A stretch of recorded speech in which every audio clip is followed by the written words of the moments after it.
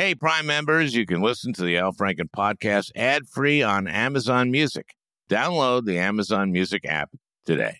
Ready to pop the question? The jewelers at BlueNile.com have got sparkle down to a science with beautiful lab-grown diamonds worthy of your most brilliant moments. Their lab-grown diamonds are independently graded and guaranteed identical to natural diamonds, and they're ready to ship to your door. Go to BlueNile.com and use promo code AUDIO to get $50 off your purchase of $500 or more. That's code AUDIO at BlueNile.com for $50 off. BlueNile.com, code AUDIO.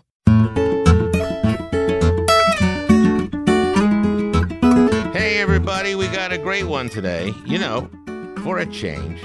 And I can guarantee that this is actually a great one and not one of our usual stinkers, because it's a best of. And during Christmas time and New Year's, Peter and I take a break here at the podcast and run a couple of best ofs for you. And this one is maybe the best of the best of. And this time, I mean that, because it's my conversation with Jim Gaffigan, who, for my money, is one of the great stand-ups of our era. And Jim is sort of notorious for being a clean act that the whole family can go to and love. He's not political. He doesn't do political stuff. So he attracts audiences in very red areas of the country and very blue areas without working blue or red. But in 2020, he just had to speak out about Donald Trump, and we talk about that. He may have lost some fans, but it didn't hurt him at all. He's got a monster tour coming up this winter and spring that includes, of course, New York City and Portland, Oregon, but also Pensacola, Florida, and Sugar Land, Texas, and, Thackersville, Oklahoma. I don't know where that is. But Jim Gaffigan is loved all over this country, and if you haven't heard this conversation, I know you'll love him too. So, we'll be back with some new shows in January, but for now, my conversation with Jim Gaffigan, another great one, you know, for a change.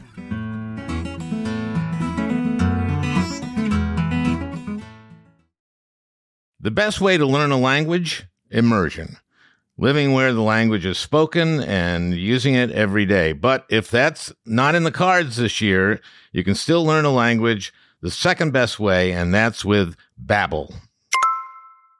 Babbel's quick 10-minute lessons are handcrafted by over 200 language experts to help you start speaking a new language in as little as 3 weeks. Babbel's convenient courses have helped me learn real-life conversation in German. For example, let's say you wanted to order soup with your dinner.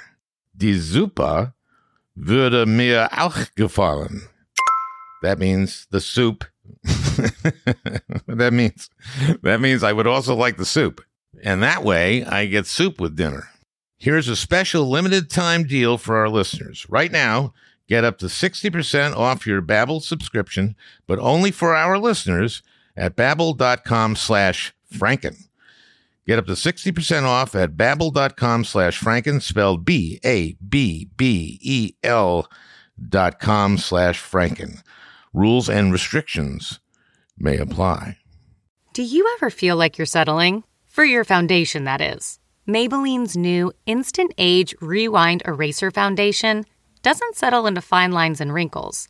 With SPF 20 and moisturizing Pro Vitamin B5, this foundation not only provides medium coverage and a natural finish, but also protects and nourishes your skin. And the best part? The blurring sponge tip applicator makes application a breeze. Say goodbye to cakey, uneven foundation and hello to a flawless, radiant complexion. Try our new foundation today and see the difference for yourself at Amazon.com/Instant Eraser Foundation.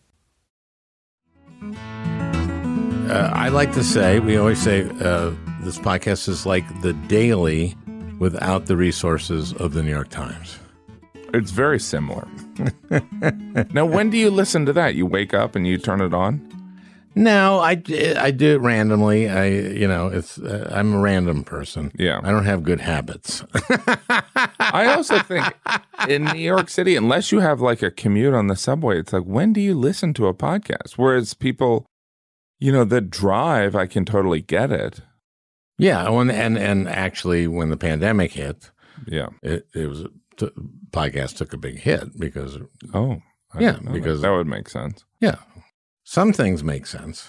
Yeah, but you as a comedian like to explore things that don't seem to make sense. It's called a point of view. I really love your stuff. Oh, thank you. And I think because you're prolific, so prolific. What special is this for Netflix? How many? This will be my 9th hour special. Okay. Holy shit. Well, yeah, I didn't, but comedy is all, what people don't realize, it's all self-assignment. Do you know what I mean? Like, there are very talented people that could, have 9 specials, but it's self-assignment. And I also feel like, there's nothing more rewarding than coming up with a new bit, right? Yep. So let's talk about that. Let's talk about your, dare I say, process. My process. What's your process? I call it a process. Oh, that's much better. Okay. We've talked a little bit about that. One of the things we talked about is that your wife has at times written with you. Yes. And when I read that, I got so mad at my wife because I felt like, honey, why don't you write like Jim Gaffigan's wife writes? Well, it is interesting because like some of why I started giving credit is obviously, it was the truth, but also I feel as though in some ways, I feel like these life partners have been a sounding board for so many people. I mean, particularly comedians stand-ups that are just trying out bits before they leave their apartment or home. If you're not in a writer's room, if you're coming up with an idea, you're bouncing it off the person in the room. And if you're with someone, you're going to do it. Do you ever get mad at your wife for not? I've never been angry at my wife once. Yeah. No, it's such an evolution because, we have 5 kids, and before we had children, the collaboration was at a different level. I would do a show. She would come with me to shows. Sure. And then we would discuss it over a glass of wine. And then maybe when we had 1 or 2 kids, we would put the kids to sleep. And now we have teenagers. So like it's like living in Grand Central. So you have 5 kids. Yeah. Okay. Gaffigan. What's your wife's maiden name? Noth. She's one of 9. So it's kind of Alsace-Lorraine German or whatever. Oh, yeah. My dad's side is Alsace. Oh, really? Yeah.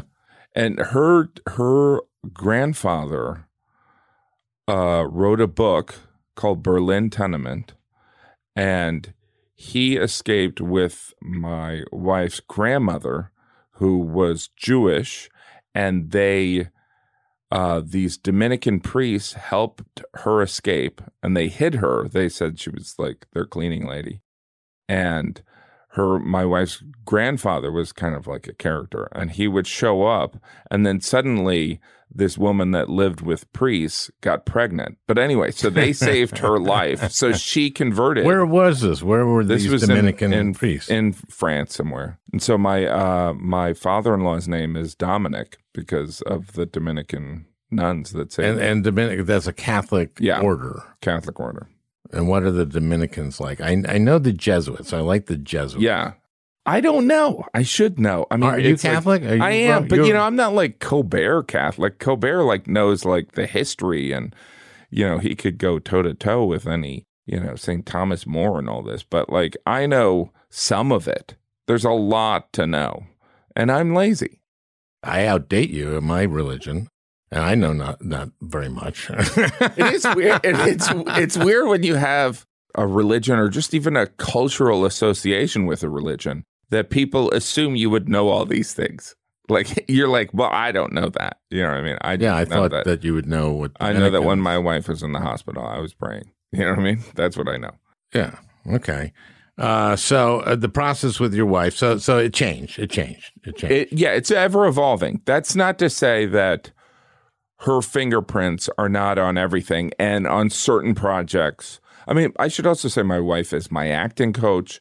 You know, when I was on Broadway, she was instrumental in preparing me for that. God, now I got something else to be mad at Franny about. And also, what I wrote 2 books, you know, your books are great. My books are okay. And she transformed, like, I would write paragraphs and she would be like, you know, this is supposed to be an essay. And I'm like, can you fix it? So she's much more, because her father was worked for a newspaper and as a writer. So she. Oh, okay. Well, there you go. Can much more. There you go. Do the essay. As we say in Minnesota. There you go. There you go. Yeah, and she's Milwaukee, you said? Yes, she's Milwaukee. And you're near Gary. I'm near Gary in Indiana. Yeah, which is kind of, it's Chicagoland, but Chicago doesn't admit to it, and also Indiana doesn't admit to it. So you're close to Gary. You were close to Gary? Yeah, very close to Gary. Like a suburb of Gary? Yeah, I mean, they'd given up on suburbs of Gary Gary was like the first white flight area, I suppose. In 1937, Gary was Time Magazine's most beautiful city in the world. Really? Yes. And it's that's shocking. Yeah. So like it was like there was a time. Wait, in the what? In the world? In the world. It was time. Yeah. And Rome? No. No, I know. Well, maybe I'm probably getting something wrong, but it's also an American magazine. You know what I mean? It was an American magazine in 1937. You know what I mean? Yes. Okay. We're jingoistic in 37. Yeah. There was a little, you know, they were still kind of like, you know. But in 1937, a lot of Americans really liked Germany. Well, I think in like at the start of World War I or World War II, might have been World War I, more Americans spoke German than English. Did you know that? No. I read that. I think that's wrong. I don't know. We should have someone find that. No, I'm serious. There's an enormous, it's so weird because like I travel all around America because I'm a great American. No, but like there is. You do travel all the, now how many gigs do you do a year? How many shows you do a year? I would say, like I'll do 3. I probably perform 300 nights a year.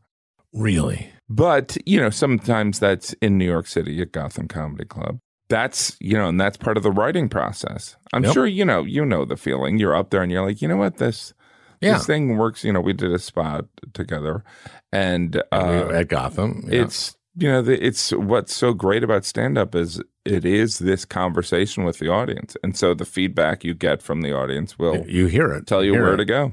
Yeah, I mean, I've been doing a tour. It's just a 15-city tour, so I'm a piker. But I can feel myself getting stronger, and I go down to the Comedy Cellar. Yeah. But I like Gotham a lot. Yeah. That's a nice club. Yeah, I mean, Chris Mazzilli it's so funny because you want to hear something really funny. So Chris Mazzilli, this is not funny, don't worry. Chris Mazzilli, I've known him forever, and he worked at a comedy club, and he wanted to start a comedy club that was clean, meaning like, you know, his family had a grocery store, and I think on Long Island, and he was like, I want to open a comedy club where someone's girlfriend or wife can go to the bathroom and it's not disgusting. That shows you how long. Clean, like actually, like hygienic. But he told me this, that one of the people that used to do stand-up when I started was Brian Kilmeade of Fox News, Fox and Friends. Yeah, horrible. Isn't that amazing? You know, like the intersection of entertainment and news is pretty, the overlap's pretty consistent. I think this is a story you might, do you ever watch like MSNBC and CNN and stuff? Okay. Yeah. So I watch a lot, and my wife watches a lot. So I went to the premiere of Veep, the last season of Veep, at like, I can't remember, it was Avery Fisher Hall or something. And there was a party afterwards, and I stayed kind of late. Ari Melber is there. Yeah. And so we said, I like him and talking. He goes like, have you noticed that I do a lot of bad jokes on my show, but I recognize, that they're bad jokes? And I said, or you could do good jokes. And that's how I feel. Like, I have this theory that all newscasters or all political newscasters, like Brian Williams is very funny. He's very funny. Brian Williams is very funny. Keith Olbermann, huge comedy fan. And funny. Like a total comedy nerd. Yeah. And then like Ari's, but it's comedy and music. Like Ari's really into music. Yeah, he's introduced the MSNBC audience to a lot of hip hop. But it is fascinating how much they want to do the comedy. They want, like Rachel wants to be funny all the time. Yeah, she's joking all the time. It's so interesting. Like even when you meet musicians that want to be funny, I'm like to me, I look at music as magic. Like, like the Foo Fighters, what they do is like magic to me. Adele is magic. Jay-Z, it's like, how do you do that? Of course. And they're like, they want to be comedians, which is weird. Like even like I did this benefit show and Bruce Springsteen was there and he told all these jokes. Do you know what I mean? And they were really filthy. I mean, I enjoyed it because it's kind of like, it's just strange to see someone, and he's. This was on stage. You were telling this this was on stage, and it was really charming in an interesting way because they weren't inappropriate. You know what I mean? They were just kind of. Well, you were talking about your friend who wanted to open a clean club. Yeah, but I thought you meant clean, like that the comics worked clean. Did you mean that too? No. Okay. No. Well, that just being wanted said, a club where someone could go to the that was something that was definitely missing from. I mean, Caroline's also was very high end. I guess I should have said high end, or a nice place. But now that's the standard in most comedy clubs. Yeah, I do the Comedy Cellar a lot, and it's perfectly fine, the bathroom. Yeah.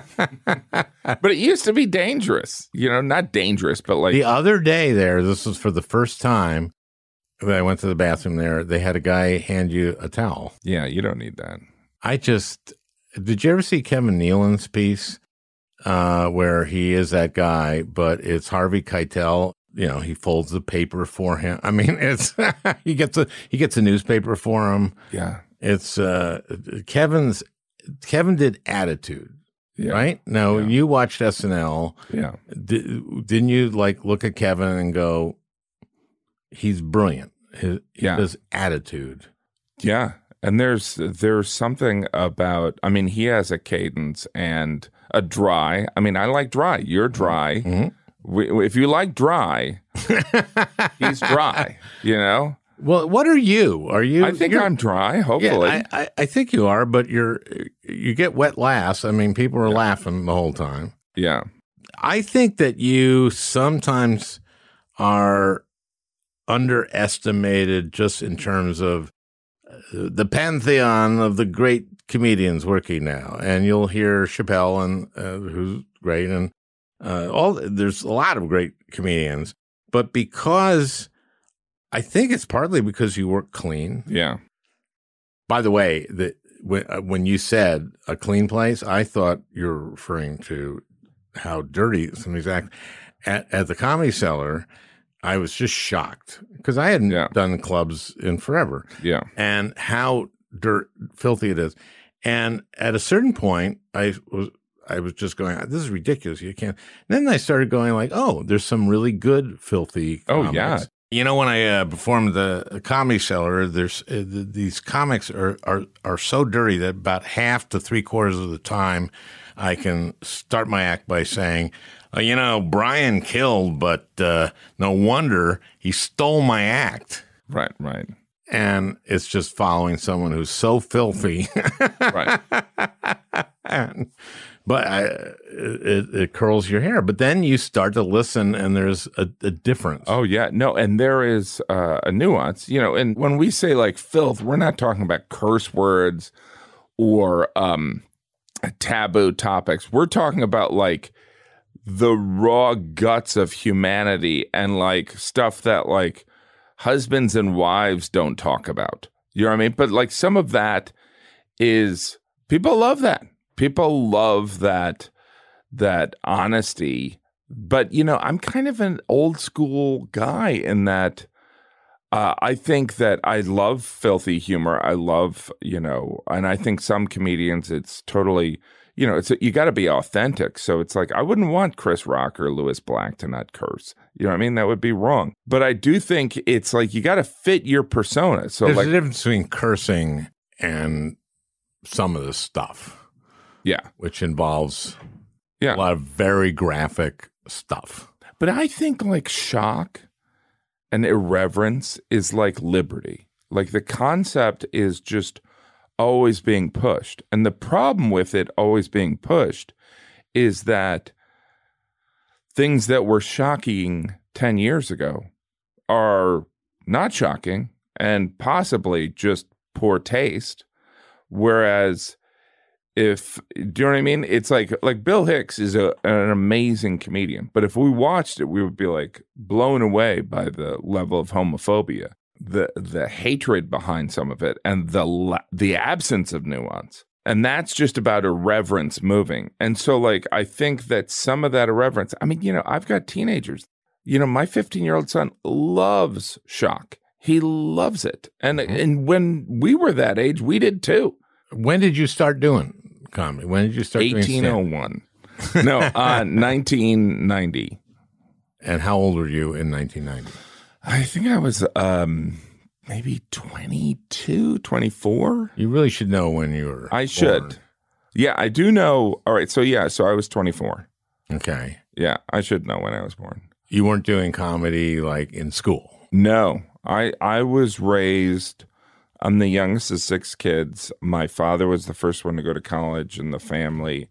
Success was wearing a coat and tie. It took my family generations to get to the middle class. And so it was like the idea of going into entertainment was not, I didn't know anyone in the entertainment industry. Did you? No. Well, actually, not until I started going to a place called the Brave New Workshop in Minneapolis. Yeah. Minneapolis is a really good comedy it's very town. Creative. Yeah. And you just did your my special there. Your special there at the State Theater. And they're a great audience. Yeah, amazing. And there's a great comedy club today right now in Minneapolis called Acme. One of the best in the country. Yep. So like, okay, but you were funny like to your friends. Yeah. So how quickly did your approach to comedy develop when you start at 24? For example, you and I have discussed this, the voice that you have, the critic of your stuff, which is, to me, a get out of jail free card all the time. It helps a lot. Tell me, just do that voice. Yeah. Oh, that's really weird. I think Franken and Jim Gaffigan sound similar. But yeah, no, so that inside voice is it's an incredible tool, and it's something that I had as a teenager that I would use to diffuse situations when I would be late or I would say something awkward. And it's just kind of giving voice to somebody, to a different opinion or someone that I'm communicating with. Like, I can't believe Jim's late. Jim was late for the podcast. I mean, I thought he was more buttoned up. That's just kind of hostile to be late. Do you know what I mean? I just feel like, you know what I mean? So you're doing that in high school? Yeah.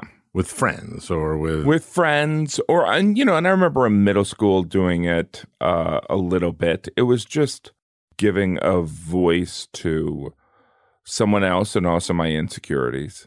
You know what I mean? Kind of to diffuse this situation. But very often it is that guy reacting to... It's usually when you've, it seems to me it's when you've really gone in one direction, invested in it, and then you just undercut it.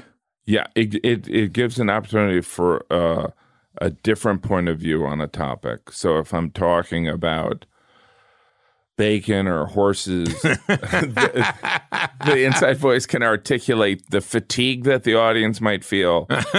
Also, an opposing view that they might have. Yeah. It's probably more useful today because there is a certain amount of outrage that exists now, right? People feel a possessiveness or a defensiveness on things. So it's probably important for them to feel heard. Yeah, so you have it both ways. Yeah. And it's great. It keeps it fresh. And it's usually, something I completely improvise in the shows. Uh-huh. And then if it really works, then I save it and use it later. You know what I mean? Uh-huh. So surrounding a bit.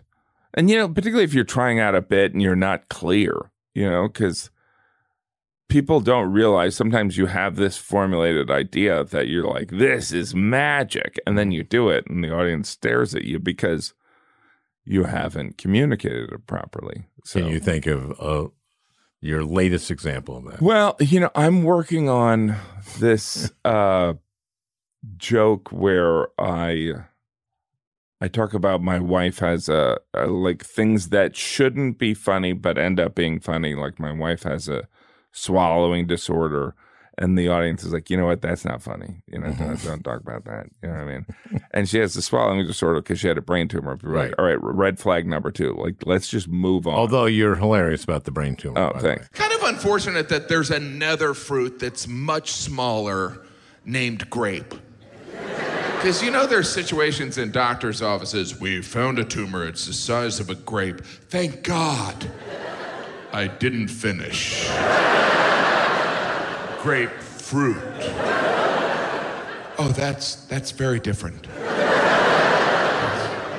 But, understandably, people are like, you know what, don't do this. You know what I mean? Come on, because there is an aftertaste of comedy. You know what I mean? It's like, even if someone laughs at something. I saw you try that when we were at Gotham. Yeah. You tried the swallowing disorder. The swallowing disorder. And I think you just, your waiter comes up to you and says something, your wife is having a problem, and you just go, she's fine. She has a brain tumor. It's just like you. It's just like, and while you're eating, and you do it while you're shoveling. This is good food. soup. This is good soup. And it's just like, as a couple, you don't want to draw attention to the fact that your wife is sounds like she's choking. It's just how she happens to swallow bread, but everyone in a restaurant doesn't know that. They think someone needs to do the Heimlich, and you're like, you know what? Do I have to stand up to do the Heimlich because I don't want my soup to get cold? Okay, so are you saying that audiences don't like that? Well, I think it has been working, or I think it's been working, but I think it's awareness of how it comes across. I think some comedians love the fact that they make the audience feel uncomfortable, and I think that I don't get an enjoyment out of it necessarily, but I'm aware of it. So maybe I'm kind of giving, I communicate with them that don't worry, I know that this is weird. You know what I mean? Because we all are in situations where someone says something and you're like, all right, they've said something that's either, sexist or insensitive. And you're like, all right, this is going to be really awkward. But if the person's like, I know that comes across as sexist, then you'll give them a pass and hopefully they'll prove that it's not. And that's your critical interview. Yeah, hopefully. Doing that job. Okay, we're going to take a little break. We'll be right back with Jim Gaffigan. Achieving a gorgeous grin from home isn't a total mystery with Bite Clear aligners. Just don't be surprised if all of your sleuthing friends start asking, what's your secret? Begin by ordering your at-home impression kit today for only $14.95. Bite Clear aligners are doctor-directed and delivered to your door. Treatment costs thousands less than braces. Plus, they offer flexible financing, accept eligible insurance, and you can pay with your HSA FSA. Get 80% off your impression kit when you use code WONDERY at Byte.com. That's BYTE.com. Start your confidence journey today with Byte. The Angie's List you know and trust is now Angie, and we're so much more than just a list. We still connect you with top local pros and show you ratings and reviews, but now we also let you compare upfront prices on hundreds of projects and book a service instantly. We can even handle the rest of your project from start to finish. So remember, Angie's List is now Angie, and we're here to get your job done right. Get started at Angie.com. That's ANGI, or download the app today. You came out and said something in the last election, which is not you. That's not what you've done. It's funny. There are some comedians, I won't say who, because they will tell me, look, I just want my comedy to speak for itself, and I don't want to take public stances.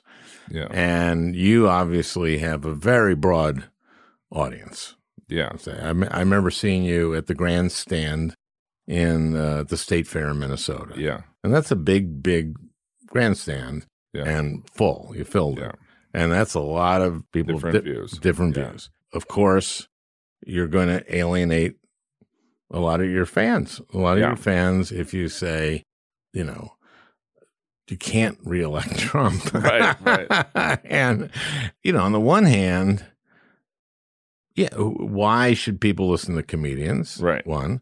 And on the other hand, you have teenagers who must have been talking to you. I mean, I always prided myself on, I'm not going to pretend that I, you know, have the most diverse audience, but I like the fact that the lesbian couple would be sitting next to the Mormon family at my shows, you know, and they'd both be laughing at the same stuff. But, you know, there was this, you know, the past summer, I guess it was the summer, you know, we had just gone through the George Floyd thing. We had just, you know, this pandemic had been going on, and I've always, you know, I had a tweet that I said, like, if you're letting a celebrity tell you who to vote for, you know, you shouldn't vote. You know what I mean? It's just weird. But there came a time where I was just, I was looking at my kids, and I was like, I didn't want the passage of time to occur. And my kids are like, why didn't you stand up and say something? I'm like, well, you know, I travel to a lot of smaller markets, and I'm very big in some farm belt area. You know what I mean? It's like, there comes a point where it's like, there's nothing normal about someone who goes on stage and seeks approval from strangers. I'm not trying to present that, like, you know, I'm this moral leader. I like having people laugh at my jokes, but I do think that there came a point where I was like, all right, I know that people are going to be mad. And it was during, you know, the convention, and, you know, I was seeing all these lies working, and I wasn't speaking to the people that were going to vote for Trump. I was speaking to the people that were kind of where I'm from, in a small town in the Midwest. I'm from the Rust Belt, that were kind of like ethnically Catholic or whatever. And they were, you know, seeing a nun or, you know, Lou Holtz say that Biden was a bad Catholic, that, you know, that I knew was a lie. And I knew that people that had common sense knew it was a lie, but I just wanted to, like, go on the record, kind of like, this is obviously bullshit. And the weird thing is that I had posted stuff, you know, obviously during even like the George Floyd thing, you know, which is, I mean, hopefully that's all right to describe it as the George Floyd thing. There was like one of those things where you had to stand up for, like, you know, obviously the right thing. You know, it's like, hey, maybe we should reevaluate this. And I started to get some people like, hey, you're a comedian, shut up. And then people thought I was drunk. I wasn't drunk. Then I just was like, I describe it as I treat myself. Like, I don't know if that ever happens to you. It's like, someone gives you shit, you're like a nice Midwesterner, and then you're like, all right, fuck you, motherfucker. You know, like, you're going to see another side that you're going to regret that you you assumed that I was just going to be a docile person. And so I, just kind of unloaded. It's like the Lou Holtz thing. It's like I grew up like going to Notre Dame games. Lou Holtz is a child hero of mine. Mm-hmm. But the fact that he would be this pawn is just like, you know what? Fuck Lou Holtz. And that's where, like, I think it's such a fascinating thing because, again, like I said, I did it kind of so that I could look my children in the eyes, But it was really interesting to see what I'm sure Sarah Silverman deals with every day. Do you know what I mean? Just this onslaught of mischaracterizations. I just don't want people to just assume. Because, by the way, I come from a town that, from a part of the Midwest that is Rust Belt that, like, I can understand that they find elitists, they feel condescended to. I totally get it. Absolutely. What I'm saying is you can hate elitists, but don't embrace Trump. That's what I wanted to say. People have a right to resent elites because elites are self-serving. Yeah. If you went to an Ivy League school, your kid can get into that. They help their own, right? Yeah. And they get SAT training and they're rich and yeah. They get every opportunity there is. And white working class people have seen the economy such that their kids aren't going to do better than them. Yeah. And where elites are going to be fine. And elites, I totally understand that. But Trump is such a dangerous, and it's just gotten worse, right? It hasn't gotten any better. No, it's like you could drop this podcast at any point in the next 3 months. And I guarantee you that within the last 5 days, Trump has done something that is just like, why would he do that? Why would he, an infrastructure bill that obviously is super popular and would help constituents in this congressional district. Why would he primary the people that are voting for something that, like, from what I understand of politics, it's like people like it. Bridges. Because we have terrible infrastructure. We're like 17th in the world in infrastructure. And Trump, of course, was the builder. Remember, he was a builder. Yeah. And when I was there, every week was infrastructure week, and we never got it done. And he had the Republican majority in both houses. He never got it done. And we have shitty infrastructure in this country and really need to do this. Yeah. And it was insane. I mean, a lot of Republican senators voted for it because they knew that if they didn't, Democrats would just put it in the reconciliation package and Republicans wouldn't get any credit for it. But the House is nuts. And now he's going after them. Well, he's going after the senators. Kevin McCarthy, though, is also like thinking of punishing them, but not Gosar, for putting out a video of him stabbing Alexandria Ocasio-Cortez. I mean, you can't do that in any other workplace. You can't, Gary, did you just put out a video? I know that you and Melinda don't get along, but did you put out a video where you're stabbing her? Yes, I did. Yeah, I did. But, but we're both fighting for that promotion, so. She didn't like it? Did you have the people that work for you harass her? It is strange. So, like, historically, there's obviously been Paul Gosars, right? I mean, I saw footage of a guy who, even after Nixon resigned, he was loyal to Nixon and thought it was a big conspiracy and all this stuff. But, like, there's no consequences. That's what also is scary, is that, like, for me as this outsider who is fascinated by politics, like, we look at people on the right, on the fringe right, and they're like, Hillary's going to jail next week. You know what I mean? Like, and we're like, okay.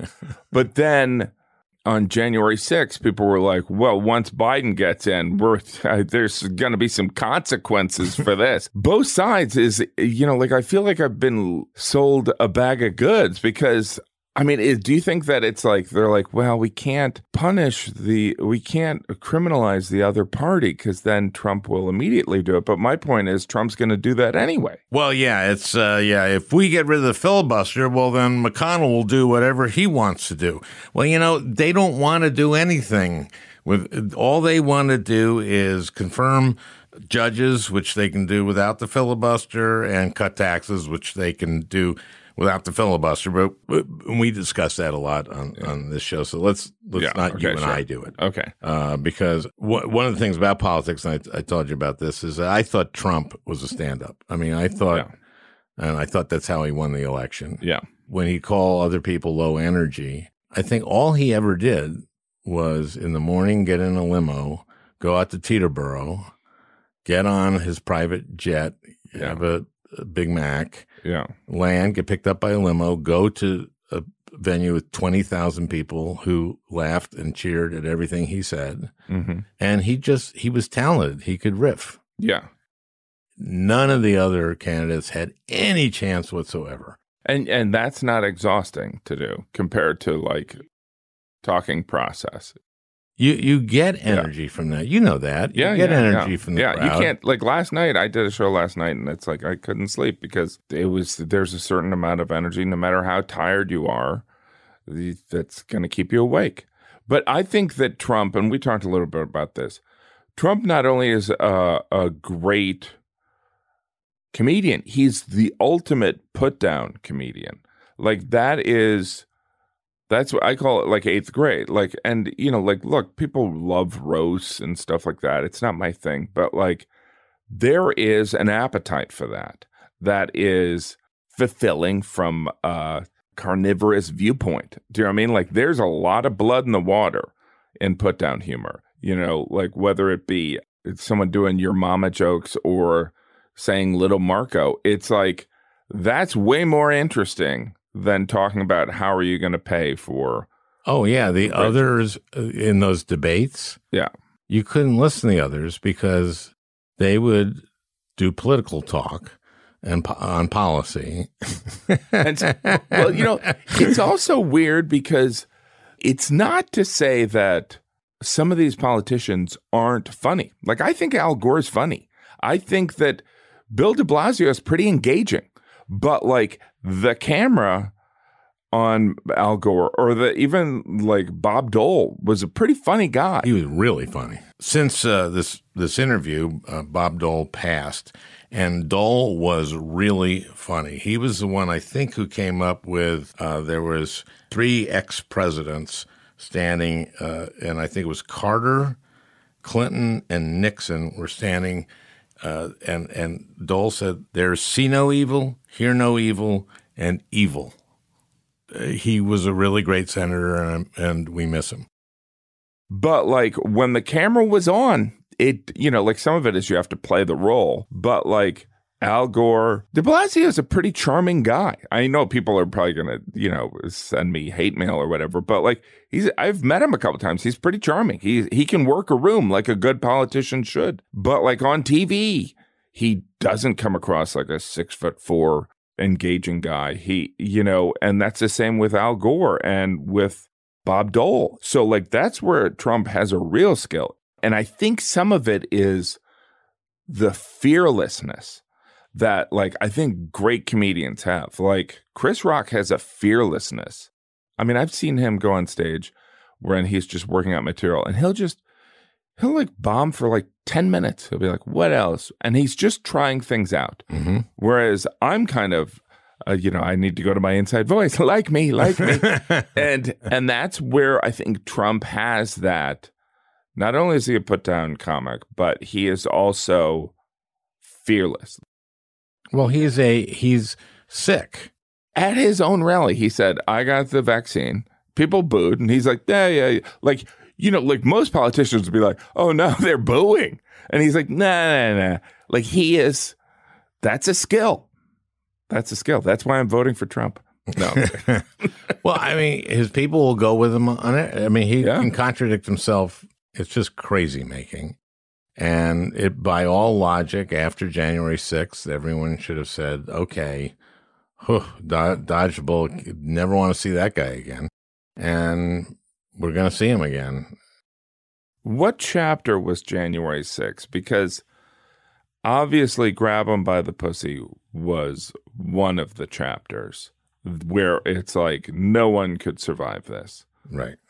No one could survive January 6th. No one could survive Grab Them by the... And there's probably 3 other ones that we're not even thinking of. Well, the first one that he did that I thought was, okay, that's it, is I like people who weren't captured. And I'm just going like, you can't do that. Right. This guy was shot down doing... he was the Republican... and also... candidate 4 years ago. And you go like, you... asshole is all I could think of, and doesn't everyone else think that? And evidently not. There is I never understood the strange bedfellows thing of politics anyway. I know that, maybe because I went to such a small high school and I'm not really a group kind of guy, but and I don't play golf. I don't know. I always picture that people that play golf with people they don't like. I'm like, how do you do that? That's like hours of your day. And, there's classic examples of Ted Cruz and even McCarthy, where you're like, and even McConnell, that Trump will throw you onto a pile of flaming rocks that are on a subway track, in the next breath. Yet they're hanging in because they don't want to be Adam Kinzinger, right? Well, that's the thing, is that my former colleagues are afraid to be labeled as a never Trumper, and so they won't say the election. They will not say the election wasn't stolen, because if they say that, Republicans in their state will go, "Oh, he's a never Trumper." And the only way, this will be a senator from Oklahoma or somewhere that, and the only way they could ever lose is to a Republican, and a Republican to their right, and a Republican who's a Trump Republican, and the base believes, the Republican base are Trump people. So, Chuck Grassley's 87 years old, running for re-election. He said that Trump had lied about the election being stolen. Yeah. He just embraced him in Iowa. If you're 87 years old and you aren't ready to maybe sacrifice your career on principle, there's probably are not going to do it. But that's also my country club thing. It's not the country club. It's the restaurant. You want to eat a meal in peace. So if you want to eat a meal in peace in your home state, who was the Tennessee senator that had a thing with Trump and then he left? Corker. I don't know if Corker can enjoy a meal in Tennessee like he should be. He was a successful guy. And I bet you, when he's in a restaurant, people are like, you didn't support Trump. He can't have a meal. And so that'd be interesting. My thinking is that he's going to high-end restaurants. He's a pretty wealthy guy. Yeah. He's developed shopping centers. Yeah. And that in those places, those kind of wealthier Republicans they're for Trump because of tax cuts, but they may not hate Corker for... Yeah. We're actually trying to game where it's where Corker can go to dinner. Corker is he can go to dinner. He's like, how do you feel about going to dinner? He goes, I can go to dinner in Nashville within the 25-mile area, but there's a restaurant in Johnsonville that I want to go to that I can't. A barbecue place that's the best. He's fine. He's fine. Yeah, I'm not worried about him. But he just bailed because he didn't want to hang around. I don't think he liked being senator particularly. I thought that he was kind of positioning himself to possibly run for president. So Chris Christie is obviously. Yeah, isn't that interesting? I sat next to him on a plane when I was flying I hope it was first class. Yeah, it was first class. What's so great about New Yorkers and people from New Jersey and Connecticut is they're not like impressed by anything really. So I sat next to him, and people would come up, and they were generally pretty polite. They were like New Yorkers will not hesitate in saying pretty much anything, but and he was pretty cordial and stuff like that. And it's like he likes the game. I think he wants to be in there. Right. Yeah, and I think it's a long shot. It's an absolute long shot. Right. They might as well. What else? And his relationship with Trump is very strange because he got COVID at that Rose Garden super spreader event that they had when Coney Barrett was announced. Thank God he had no comorbidities. He's like, I got all of them, but the strange bedfellow. So. And I didn't ask him about this, but so you're the first one. Yep. When you bow out, you endorse Trump, and people are like, "What are you doing?" Then you set up his transition. Then Trump fires you because his son-in-law. Yeah. And then you hang in there. I mean, that's where politics to me. I'm like, that's weird. Do you know what I mean? That's look, I'll kiss some ass to get a movie role, but I don't know if somebody screwed me over. I don't know if I could bite my tongue that much. No. But speaking of movie roles, I don't think I've seen you in a movie. I only do movies that no one ever sees.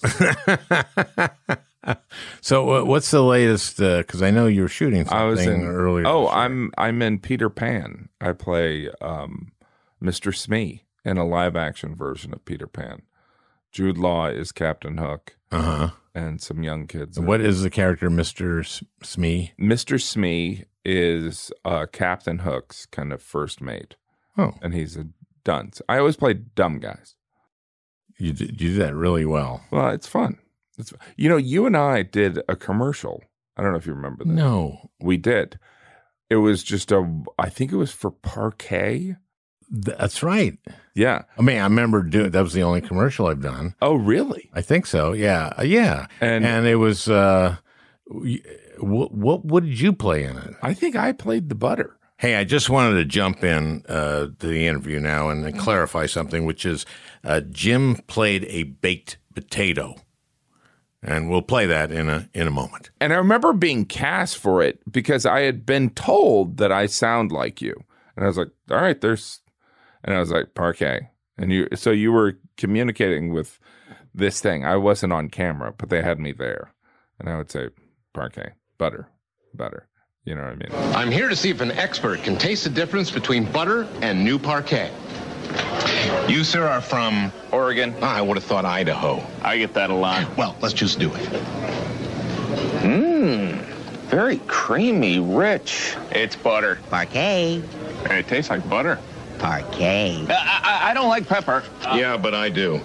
Whoa, easy. Hey. Whoa. The richest, creamiest Parquet ever. Nothing says butter like new Parquet. I did a lot of commercials, and I remember having friends that would refuse to do commercials, but they would have day jobs where they worked for corporate America. I'm like, what is the difference exactly? You know what I mean? It's like you're working for the man in some form. Well, they don't want to be seen working for the man publicly. Yeah. And Parquet is the man, by the way. Parquet is it's the ultimate man. It's like anti-nature. It's anti-butter. In Wisconsin, I think margarine was illegal. In Minnesota, it was. Yeah. And then, but it was legal. We had this stupid thing where you couldn't sell it colored. Oh, really? Yeah. This is when I'm a kid. And so you would get it in a pouch, and there was this food coloring. It would be in a plastic clear pouch, and you would, with your thumb, break the seal on the food coloring and then squeeze it and mix it around so it would look like butter. But that was because we had dairy farmers, and Wisconsin had that too. So it was illegal. It was illegal for a while, and then you had to do the. Then they're like, all right, what if you had squeeze it? They have to color it themselves. Yeah. If they want it to look like butter, add an extra step, even though it's healthier for people, right? I'm not sure it is. Probably not, right? Probably not, actually. Right. But at that time, they were like, this is going to save people. Yeah, yeah. Because they lied. Well, because maybe they didn't know. I don't know. Yeah. Let's not go down that because I don't know the science. It's a conspiracy. I'm joking. So this movie, do you have fun doing those? Do you like doing no, them? I really love. I love acting. Uh-huh. I mean, it's a different thing. I mean, stand-up is so rewarding because there's that immediate feedback. Oh my God! That is, it's really kind of cruel when you are writing something and you don't get feedback versus stand-up. You're like, is this anyone? Is this good? Like you write an essay and people might tweet about it. But so, yeah, the immediate feedback. But I love acting and being like a piece in a larger part of a story. And like, stand-up is kind of lonely. But you also have complete control. So I like acting because, you've given up a lot of control. Like, in fact, I like not having the authority in acting and being kind of a soldier for someone else's vision. I like that. Maybe because I had my own show for a while, and you work with people and you're like, I can't believe how difficult people are. So having gone through that experience, I always want to be the person that the director or the writer or the producers are like, well, at least there's Gaffigan. He's not a Well, I'd say your rep is pretty good on that score, just in general. You're hopefully. A good guy. Yeah. Okay, the special is, and you shoot like one a year. Is that about right? Well, yeah. I mean, we can talk about that because there is something about, why do one a year? Because like if you asked me 10 years ago, I'd be like, that's stupid. Don't do one a year. How do you know you're done? And, like I'm friends with Seinfeld and he's like, don't do that. That's dumb. But I believe that, or I've grown to believe that there is a certain life of a joke that, as you do a joke a couple times, it's really fun. Then it kind of like, maybe it gets stale. Then you learn how to perform it better. And then maybe you add an element, but then it's pretty much locked in. And so right. I think that the reason you're sitting there going like, I can't believe I'm telling this joke again. Yeah, there's something about that, but there's also, there's the fear that I like. That's, live performance is, just because it's worked a million times doesn't mean it's going to work this time. So I like the new feeling of jokes. I guess that's what. Of course. I always feel like when I was writing at SNL and just anything new. Yeah. I just felt as good as my newest thing, my latest writing. Yeah. That was always like when people were like, what's your favorite joke? I'm like, whatever the newest one is. Yeah. But you're touring, you do 300. Yeah. I mean, I know that sounds insane, but it probably is a lot like that. But how much is in town here at Gotham? Or? I would say, half of that. Oh, okay. Yeah. So, because it sounds like a nightmare to be on the road. Yeah. No, that's, By the way, I go on the road and it is, I mean, I understandably, it's unfair to leave my wife with 5 kids, like, see ya. But so, like, there is part of me that I'll typically get up with my kids in the morning and help get everyone out. But when I'm on the road is when I am in full writing mode. And what's your writing process? I mean, how do you... It's usually identifying something that bumps me, that seems odd, or it'll be an awkward experience. Like I did a show last weekend and someone, got ill. So we had to stop the show and they turned on the lights and the paramedics came in and then the person was fine. Then I have to go back up and I'm just kind of like riffing on it. It's like, what is that person's conversation with the doctor? They're like, well, I don't know. I was listening to Jim Gaffigan and I just felt nauseous. And the doctor's like, that'll happen. And, and then there's the the doctor saying anything else. And it's like, I just had this vision of just like this white blob. It was like a light, but I knew it was Jim Gaffigan. You know what I mean? So it's things like that, awkward situation. And, you know, some of the chaos of having 5 kids, you're exposed to a lot of awkward situations. Like I remember one time Seinfeld said, he goes, I'm kind of jealous that you have 5 kids because you're exposed to so much discomfort. You know, because the humor can come out of that, right? He doesn't seem to be exposed to a lot of discomfort. He's a total workhorse. He's like my comedy rabbi. Remember, he did a documentary about throwing away he got rid of his act. He did it on Broadway, right? Yeah, and then he started over. And I thought that was really interesting. It's fascinating. You know, like stand-up has shifted so much during my career. Like there used to be a comedian would do maybe one special or maybe 2. Like there was the exception of Carlin and Richard Pryor, but most comedians would do their act. I mean, even going back to the Borscht Belt, people would have their act forever, right? Mm-hmm, sure.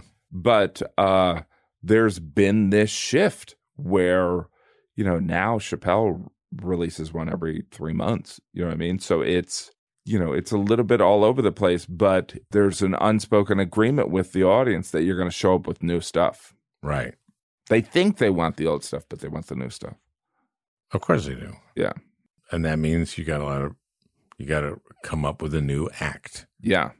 And that's fun. And that's the self-assignment. And you also evolve, and you can't do the same thing. It's like a friendship. You have to, those good friendships are not the people that just do the same thing. They challenge you, and they evolve, and they make you question things. So hopefully, I think like an audience, it's like a friendship. Well, I can't wait to see the special. Oh, well, thanks. And did you do the thing about the billionaires in space? I did that. That made me laugh. I saw that when you did that at Gotham. Well, let's get together again. You got it. Time. You got it. Comedy Monster. The special is Comedy Monster, and it's on Netflix. Yep. And it premieres on the 21st of December. Right. So that's we're dropping this one on the 19th. So building anticipation. And how does one get Netflix? I'm sorry. What if they're like, no, then you're like, so what is Netflix? Well, I hope you enjoyed listening. That beautiful music is by Leo Kottke, the great Leo Kottke. I want to thank Peter Ogburn for producing this podcast. We'll talk again next week.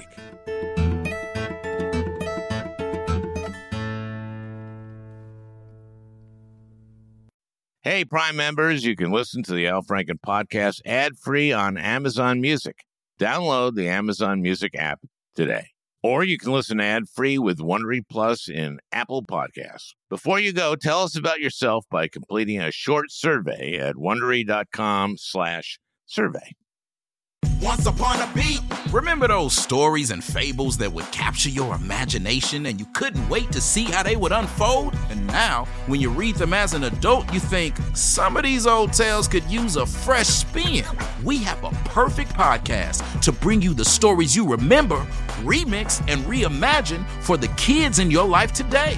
Join me, DJ Few, and my trusty turntable, Baby Scratch, as we spin up new tales in the New Kids and Family podcast, Once Upon a Beat.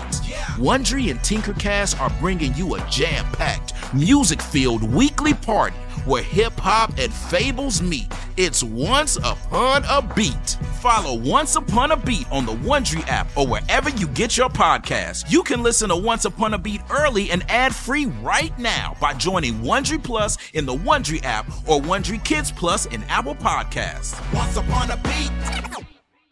The early 2000s was a wild time for reality TV.